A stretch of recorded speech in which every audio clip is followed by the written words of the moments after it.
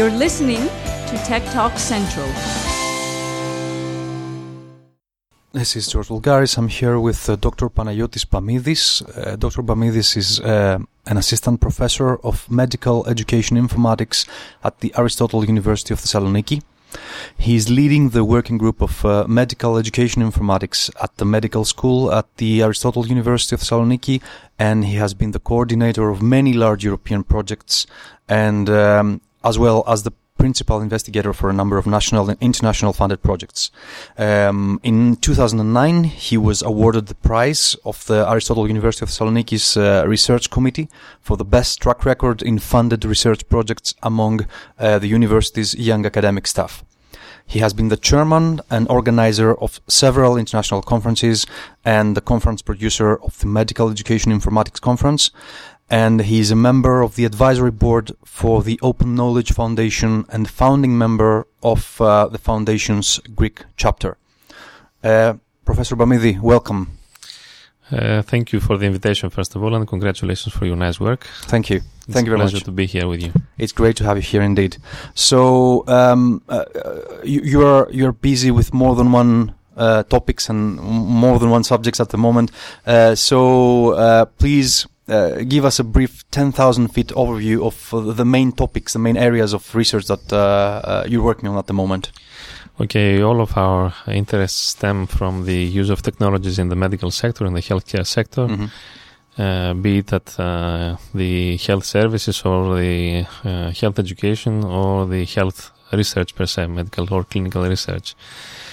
For the kind of talk you are interested in today, we can actually focus on 2 or 3 topics, whatever the time will permit.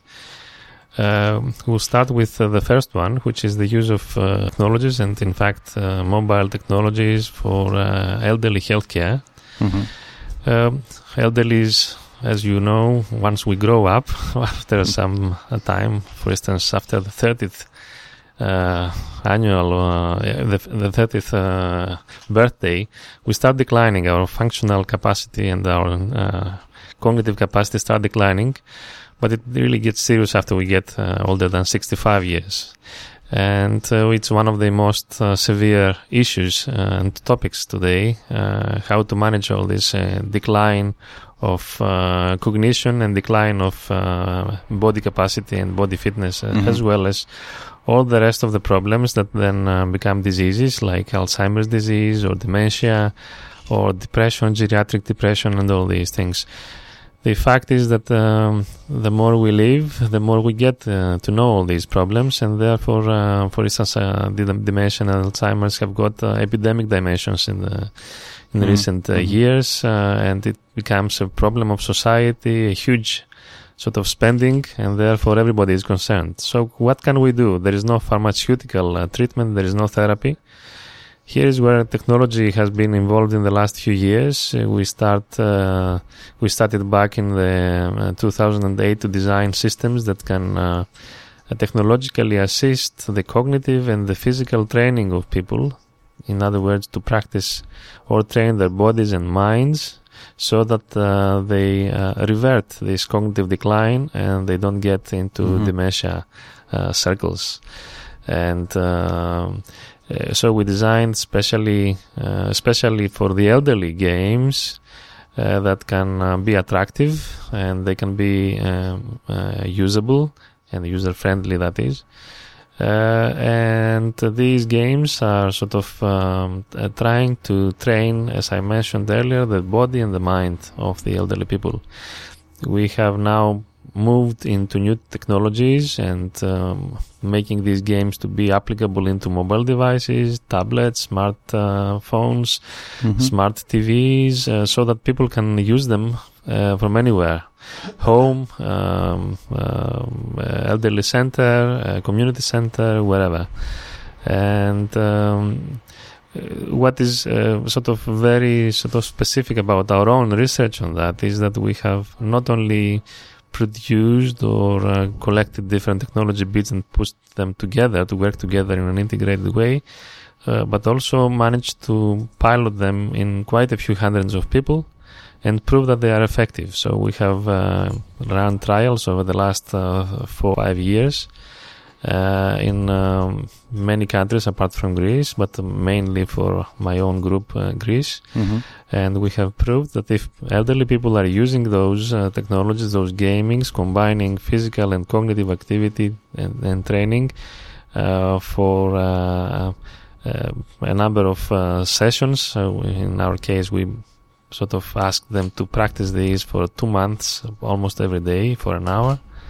We have proved that these are effective. They sort of improve their cognitive status, they improve their physical status. Their brain is reorganized, as we can monitor from electroencephalographic recordings. Their networks are reorganized in their brains, and their quality of life also improves. What is also important to mention here is that they seem to be avoiding depression as well as these pre-mentioned symptoms, because we have seen that the things they use, these games, these systems, make them happier. Mm-hmm. So it is important to realize that the change of mood is very sort of specific and important for the elderly. So it's interesting to combine the terms gaming, technology, and elderly people in the same discussion, which is something that we don't. Normal people don't have. Don't tend to combine those three words. But normally, why would games would be played by kids, but these grown-up kids? But it's actually two things here. So first of all, having said that, the fact that it sounds a bit weird to combine those words at first. As far as I know, the silver age, as they say, target group is as far as I know, underserved at the moment in terms of solutions and applications and products towards them in general. And if I remember correctly, there's at least one major EC-backed initiative which targeting exactly this group, right? The AAL, if I recall correctly. Now it has a different jargon name. It's called the European Initiative on Active and Healthy Aging. All right. And the AAL, the Ambient Assisted Living, is the last decade term. All right. Let's say. But it's the same thing. It's how technology can assist people to live, as we call it in our science, in ecologically valid way. It means without changing their own daily environment, to introduce in an unobtrusive way technologies that can assist them and improve their lives, basically. But the important thing is here that we need evidence, and from our group, evidence has been produced. That's what I'm telling you. And also we need systems that can be used by the elderly users, because we can make any kind of technology, but if technology is not usable by these kinds of users, or is irrelevant to their own benefit, then it's going to be useless on total. Precisely. So it's interesting, actually, that there are so many fancy long words to describe how to use technology to make your life better without messing up your life, basically. Yeah. So going back to your project and your research, so what you're building right now, this gamified experience, the gamified training experience for the elderly, is this aimed primarily as a consumer offering, or as something that will be used by healthcare practitioners, for example, to help the elderly people? Both. At the moment, we are in the phase 2, as I will say, of our own work. We have produced the evidence, we have produced the systems. Phase 2 is to exploit the research results. Mm-hmm. So we have built the infrastructures from the university and from all the collaborators that we have worked with in the project. To exploit it commercially, as if I can use the word commercially here, because not only to make money, but also to offer the society a useful product. So we sort of offer this service to either individual customers and interested parties. I can buy it from my parent, I can donate it to somebody else, or I can use it on my own, but also to other organizations like municipalities, social care centers, organizations that are interested in elderly care, etc. And many of these expressed their interest in the past, but some of these have already purchased this service. There is a municipality of Cholargos, for instance, in Athens, who are using it already. Okay. and we are hoping to expand to quite a few different centers in the next year. Interesting. I mean, what you just said also, I think, underlines this other trend that we see of healthcare technologies and new products that are trying to exploit alternative business models from just waiting from state money or from funding, which is also quite interesting. So you mentioned to me earlier on another project which relates to kids this time. Not really. We go to the other extreme. Let's go to the other extreme. We have similar problems when something is not going on well with the development of our minds, and there is this problem we often see in kids, that they have attention deficits or hyperactivity, as it's called, disorders. There is a specific jargon name called ADHD, attention deficit hyperactivity disorder, that is. And these kids have sort of abnormal behavior. They cannot concentrate, they cannot study, they cannot, basically their parents, if it comes very severe, they cannot stand with them, And so we have a project called WAM, which is trying to build devices and systems that can allow people to monitor these kids and register their behaviors. And we are developing at the moment a mobile app which can be used by parents, by educators, and also by health professionals, and monitor the daily activities of a kid in a user-friendly way by using our mobile devices and touch screens and sort of all the easy-to-use gadgets as we know them from the smart phone. To register whether the kid is shouting, if it's upset, if he's staring outside without listening to us or whatever, or not sleeping or sleeping, whatever. And this is something which will be very useful for the health professional to evaluate either the progress of the kid or in fact the very progress of the treatment, if there is any treatment and therapy that is applied to the specific kid.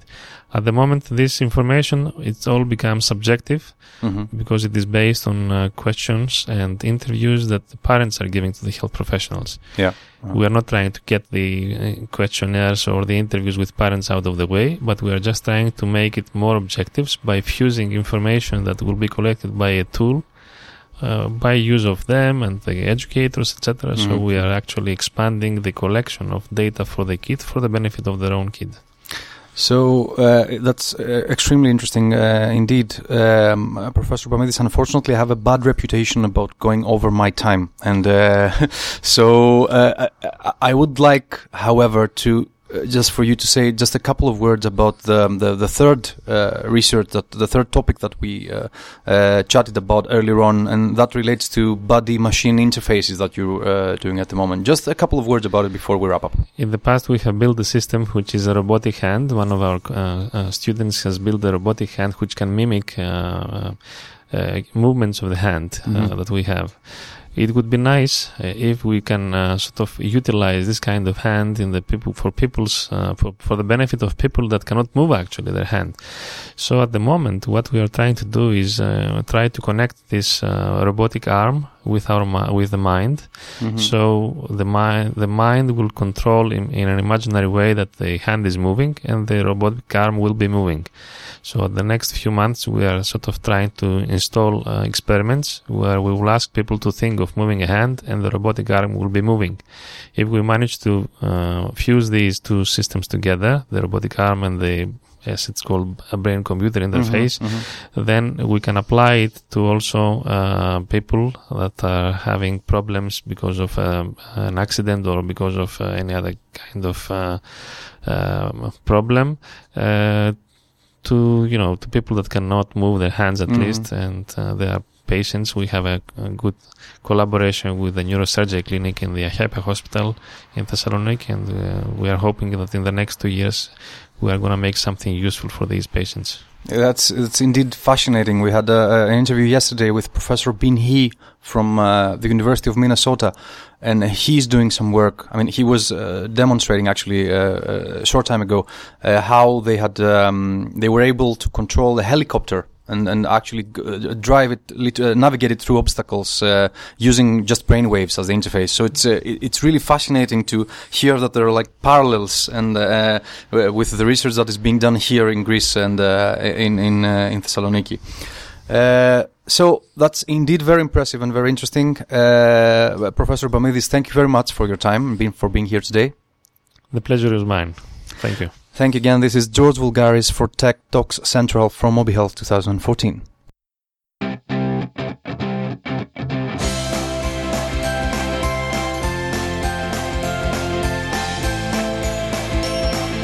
You're listening to Tech Talk Central.